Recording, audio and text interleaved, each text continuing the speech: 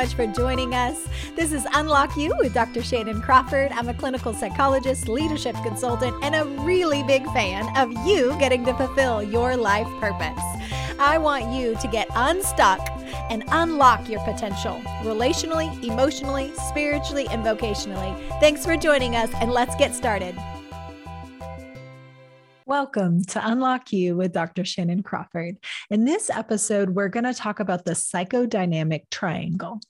You don't need to know the terms, and I'm sure there's lots of overlaps with other models, but it is something very practical that I use on myself and all of my clients to help just create a really practical visual to help unpack some of our frustrating symptoms that we can't get away from just by willpower alone.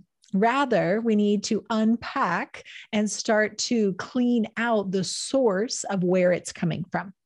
So I'm going to start by sharing a story. And again, a lot of the stories I choose are because they're very prevalent, and I'm kind of disguising some of the facts and genders and situations just to protect autonomy of the client, but also because it's so prevalent that it's really easy to, kind of share details in a way that's really universal because it happens so often. And these tend to be really common experiences for a lot of people. So I'm going to tell you about Tom. And Tom is a CEO. He is a leader of a corporation, and he is a self-made man. He came from nowhere and he became very successful. And along the way, he became more and more stressed, started having more and more burnout.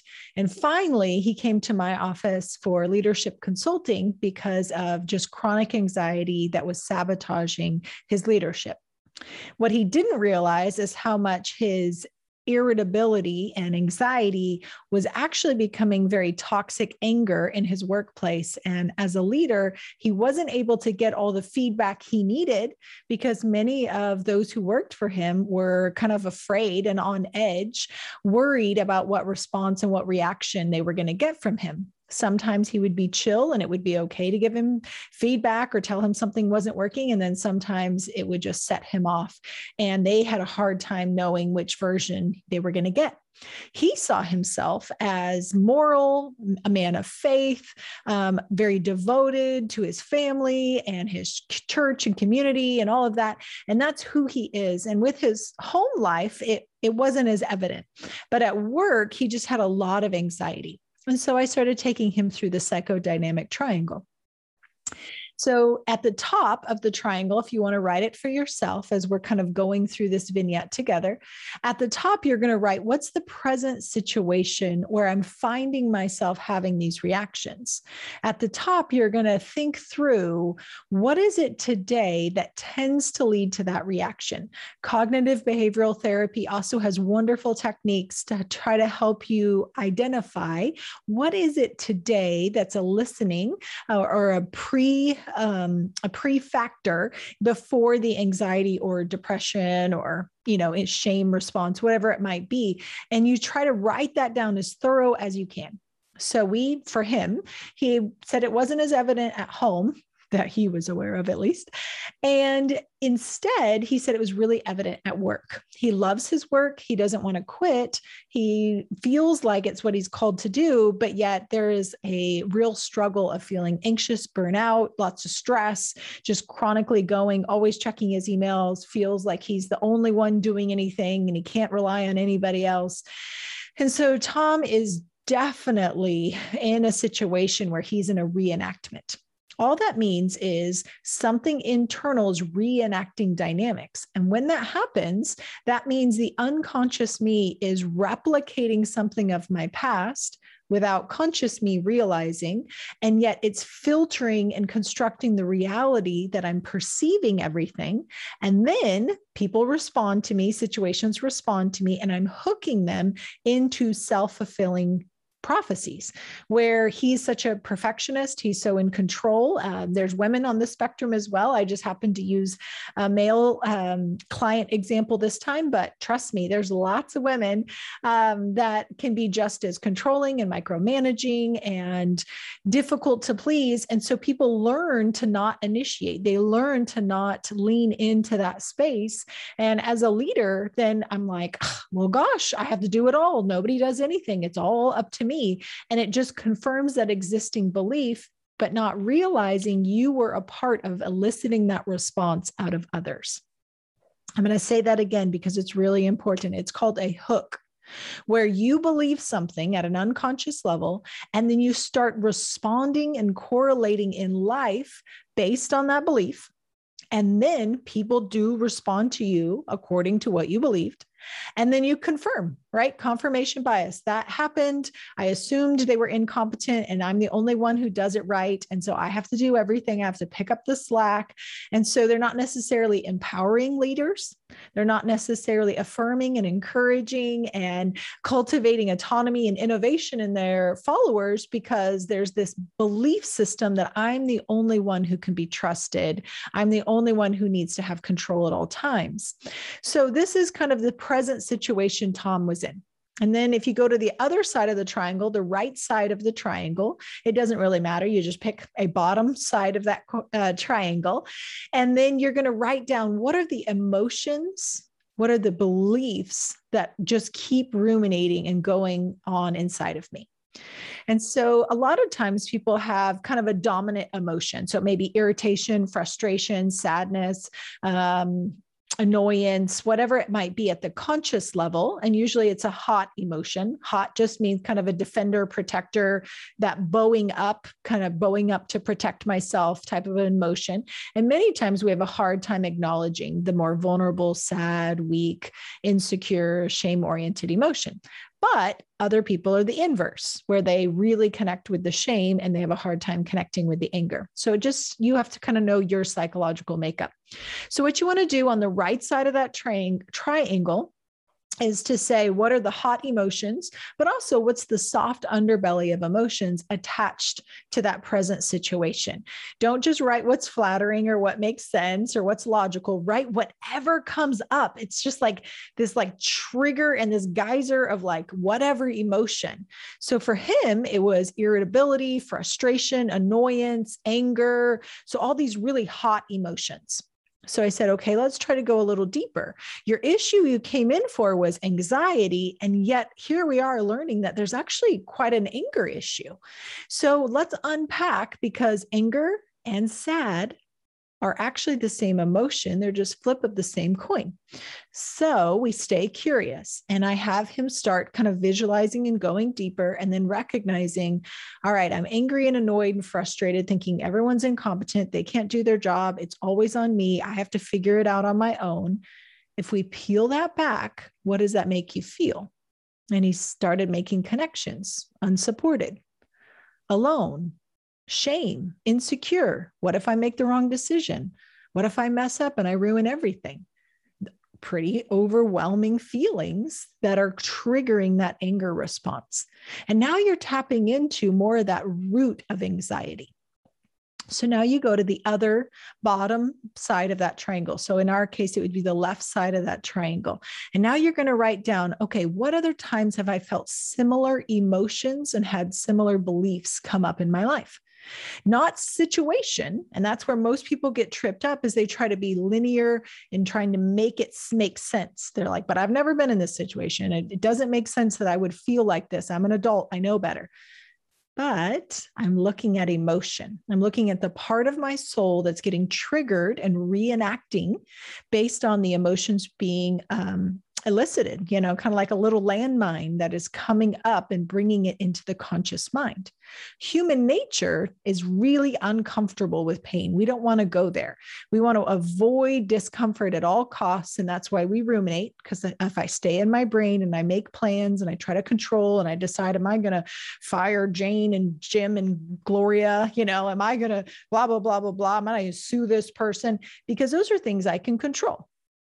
Versus the vulnerability of, in reality, Tom was feeling alone, unsupported, confused, ashamed, afraid of making a wrong decision. So now we take that left corner and we start unpacking it. Okay, what are the earliest times you might have felt that? And again, you want to go to the earliest because that's that first imprint when the filter, the belief system was being created to the best you can. You don't have to be perfect, but just as early as you can, you try to unpack what other times have I felt that emotion? And so for him, he started to make connections. It took some time because it's not always super clear and organized. The unconscious mind's kind of slippery sometimes because of our defense mechanisms. But he was able to identify that because he looked up to his dad so much and he had veneered his father as the kind of quintessential Marlboro man, that rugged, independent, powerful man. He's not emotional. He's not sensitive. He never loses his cool. He's got it together, cool as a cucumber. And so as a boy, he had so looked up to his father that he wanted to be like him. And as a boy, he had a very tender heart, just like all humans, male and female. And he didn't know what to do with his sad or insecure or anger or shame. He didn't know what to do with the moments where he didn't feel qualified. He didn't feel adequate. He didn't know what to do with that. And he didn't feel like he could go to his dad and say, hey, Dad, I kind of feel overwhelmed by this test, or I'm insecure about talking to this girl, or these boys said this to me today, and I don't really know how to handle that. He didn't have an open relationship where he felt comfortable to bring his vulnerability and weakness to his father. And so as a child, that meant he then disavowed, he denied all parts of him that were weak, bad, and he learned how to try to figure it out on his own, which created the feeling unsupported, alone, overwhelmed. I have to figure it out. It's dependent upon me, because he didn't want to not be like the Marlboro man that his dad had constructed as a model. So growing up, in order to identify with dad, which is a huge part of male and female child, right? We all try to identify with the male and female parts of our parents in the good and the bad. And we don't know how to discern what's healthy, what to keep, what not to keep. These are just kind of the introject, which just means taking in the model that they create. So this bigger than life father who never lost his cool or never had emotions, just always calm and logical and put one foot in front of the other, pull yourself up by the bootstraps, make the hard choice, be the effective leader, sacrifice yourself, all these incredible grit-oriented beliefs that are helpful, but it wasn't balanced. It didn't create opportunity for this growing boy to take his questions to his dad. To be able to say, hey, Dad, do you think I have what it takes? Are you proud of me? What do you think of me? When you, walk in the room and you see me, what happens inside of you? Versus just kind of the stoic, good father, not abusive, not distant, not disengaged. He was a father who showed up at every game. He was at every award, every practice, every ceremony. This is a good father, but it was a father who didn't know how to engage his son at that emotional level, at that attunement depth level of knowing and being known. So now today, my client who today at this point was still trying to be that quintessential man's man, cool, calm, collected. But when he was in situations like at work, especially as a CEO, feeling overwhelmed and not knowing all the answers and not feeling safe to be able to brainstorm and team it together, he just felt like he had to be the isolated ship, the stoic leader, and then give the vision. But when he felt out of control and insecure, those emotions from childhood triggered. And so you think of it like a little landmine or a vault, and now all that emotion starts surfacing. He doesn't know that, and shame doesn't feel good. It's an emotion we usually try to deny because it's a vulnerable emotion. So then what was expressed and said is a temper, where he had a short temper. He was easily irritated. His people at work would describe him as kind of a good man, but don't cross him. Don't get on his bad side. Don't ask him too many questions. Come to him with solutions and not problems, because he didn't like being put on the spot. The interesting thing is now as an adult, when he started to kind of deconstruct this idealized version of his father, he could now see actually his dad actually had a lot of anxiety. His dad had a lot of emotion and a very tender, soft-hearted, good-natured man, very proud of his son, very supportive and wants the best for his family. But he, from his generation before, had never been told he was good and valuable and worthy and proud of, and that it was okay to be weak and you're still a man. It's okay to be vulnerable or not have the answers. It's okay to delegate. It's okay to ask for help. It doesn't diminish your masculinity in any capacity. And so for this individual, being able to now see his father as his dad had so constructed the version that made him feel safe, that he wasn't a loser, he wasn't weak, he wasn't, etc., that my client idealized his dad and then had done that for himself. He created the imposter syndrome to try to see himself as that veneer of ultimate leadership, ultimate masculinity, ultimate veneer of I am in control, I am stoic, I can handle every situation and never have a problem. While that sounds romanticized in leadership books, it's quintessential, makes people feel really good, it's also not authentic. And when we're not authentic, the imposter syndrome is chronically there. And as long as I feel like I'm in control, I'm making good decisions, everybody's respecting me, I'm fine. But the moment that I feel like, oh, dang, I don't know the answer, I'm overwhelmed, I wish they wouldn't come to me with problems, I wish they'd come with solutions.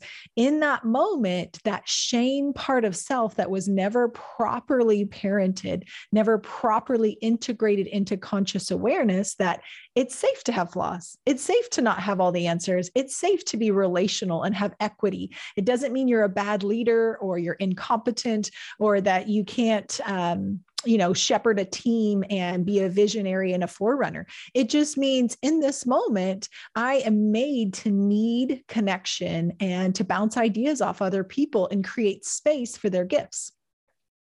Male or female, many leaders feel this way, especially in parenting. A lot of families feel that way, where they feel like they're on the spot. They have to make the decision. They have to be respected. They have to create that veneer and maintain it at all costs. And I wouldn't have been able to take him to that place of recognizing and starting to unravel some of those core beliefs and emotions that were trapped inside if it hadn't been for that psychodynamic triangle of taking the present situation where he's going, I just have anxiety, unaware that he actually had anxiety, anger, and shame, which was discovered through that right side of the triangle. And then he started doing 360s at work, anonymous surveys, so that people could give feedback. And as a leader, he had never invited that. He had never welcomed for his team to let him know his impact on others.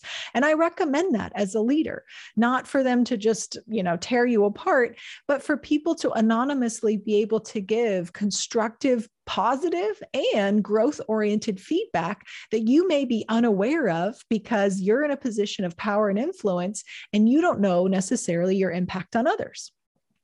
So we look at the child part of him that created that veneer. And in order to feel like he attached and he was good enough to bond and connect with his father, he disavowed all parts of self that he saw as weak, bad, vulnerable, and inconsistent with the image he was wanting to portray in life. Many of us do this. Your situation may be completely different. But it is helpful to go, what's the present situation on the top of the triangle? On the right side, writing, what are the emotions being elicited? And not just the hot emotion, but also the vulnerable emotion. And if your brain leans to vulnerable, sad, depressed, hopeless, scared, then also write the hot emotion. But I'm also irritated, frustrated, mad, angry, out of control. What are the other facets of emotion that maybe you don't normally allow yourself to acknowledge? And then on the other side, you ask, what times in my life have I felt similar emotions or beliefs? totally unrelated to the top of the triangle. It's not related situationally. It's related affectively or emotionally. And so when you do that, you can now start capturing, oh, there's core beliefs attached to that. Oh, there's a me that's set to make sure that I protect and keep that at play. When you can start unpacking it, now you can start breaking up that child view, which is very black and white, all or nothing thinking, and starting to go, okay, those are thinking errors. I need to start seeing my dad as a whole, that he is a leader, that my mom is a leader. They're fantastic people, but they also were overcompensating in some areas of their own insecurity, fear of inadequacy, etc. And as an adult, my client can now see that his dad actually had tons of insecurity and anxiety that he had hidden behind that stoic Marlboro man facade. And so by not acknowledging that in himself, he didn't know how to acknowledge it in my client as a boy. And then that client didn't know how to acknowledge it in himself. And so then that's where I'll step in, and you can do this for yourself. You can have someone else do it for you, and you can just start proclaiming a father's blessing over that part of your soul. So it might sound something like this. On behalf of your father, I need to acknowledge that I was preoccupied trying to defend and protect myself, that I was trying to be perfect and have the right image and be respected all the time, that I thought it was weak or bad leadership to show you vulnerability and insecurity in me. I am sorry that I did not create equal space in our relationship for leadership, where I lead and you follow, but also bending down at your level to ask you how you're feeling. And that's okay. And let's talk about that. And that happens to daddy sometimes too, son. It's okay. Or daughter. These are valid emotions. I understand it. It's okay. It doesn't diminish you as a male or a female. And I just honor you and I bless you with a father's blessing to know who you are, whose you are, and all of you is welcome at the table.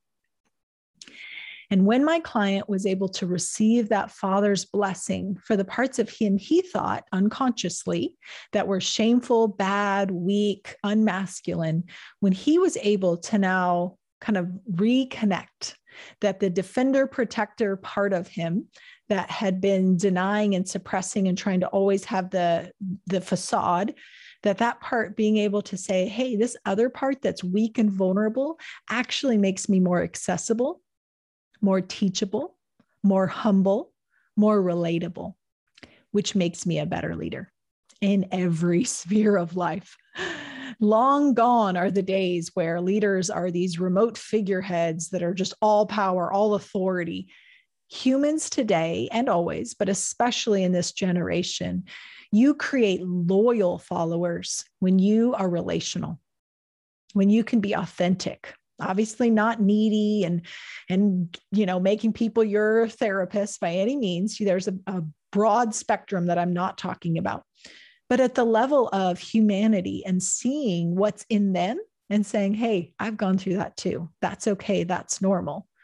And when you create that margin and space for that person to feel resonated with, to feel seen and known and accepted in that, while not diminishing your respect of them as a leader, a valuable team member, a family member, whatever capacity you have relationship with them, then they learn how to integrate that part of them.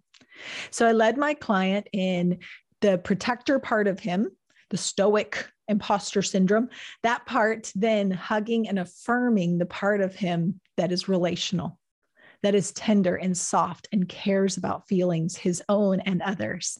And now bringing that soft side of him that he was good at accessing at home, now bringing that into the workplace in a dynamic, fluid way. Again, he's not like weeping at the office, like super emotional. That would be an extreme that I'm not talking about. I'm just saying that healthy balance of all of him showing up.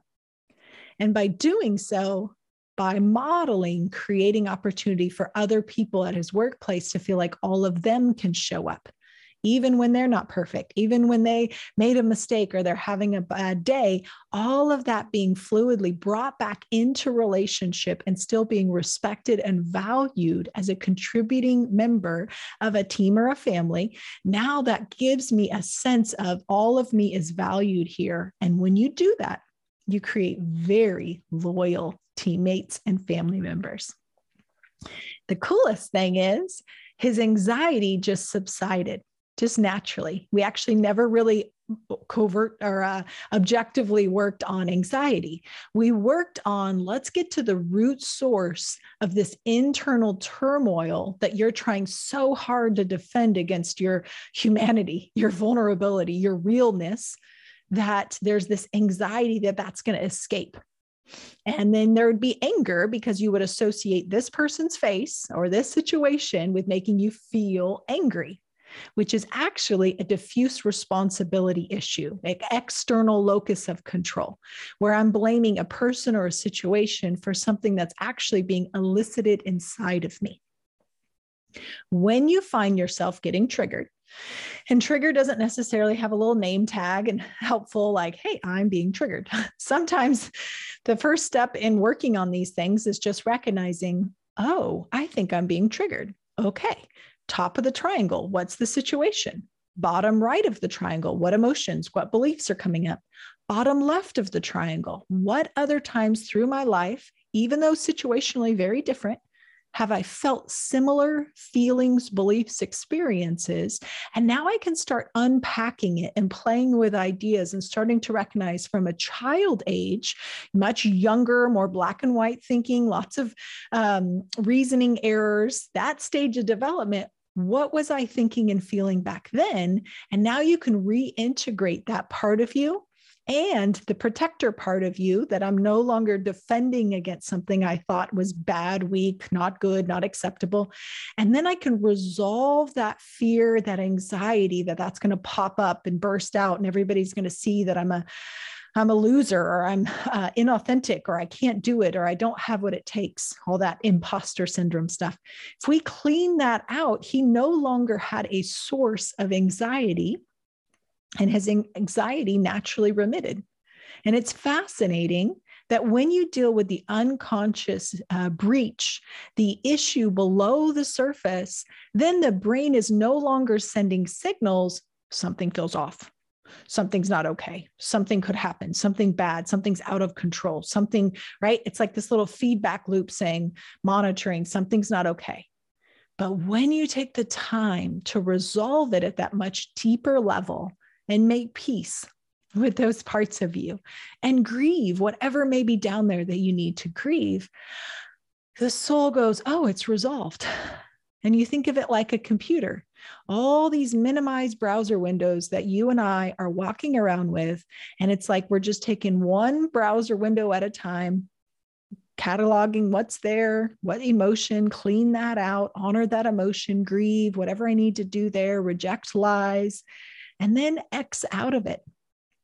And when you X out or resolve an unconscious dynamic, the brain is no longer registering something's off, something's not okay, something's out of control. The brain is now going, oh, peace, restoration, cohesion, everything is settled, everything is calm. And the anxiety naturally remits because there's nothing telling that feedback loop, hey, something's off. His internal world is now based on, hey, I'm radically accepted with my flaws. When I don't know the answer, I am equally respected. I am a cared about leader, and I care about others in their strength as much as in their weakness. And now he has noticed and received feedback in his corporation that the loyalty, the retention rate, the stress levels of employees, everything is starting to just slowly improve because leadership, whether it's family or corporate or entrepreneurial or community leadership, whatever your role is, you are setting an environment, setting a tone, and then people feel like they have to relate with you based on the version that you're showing them.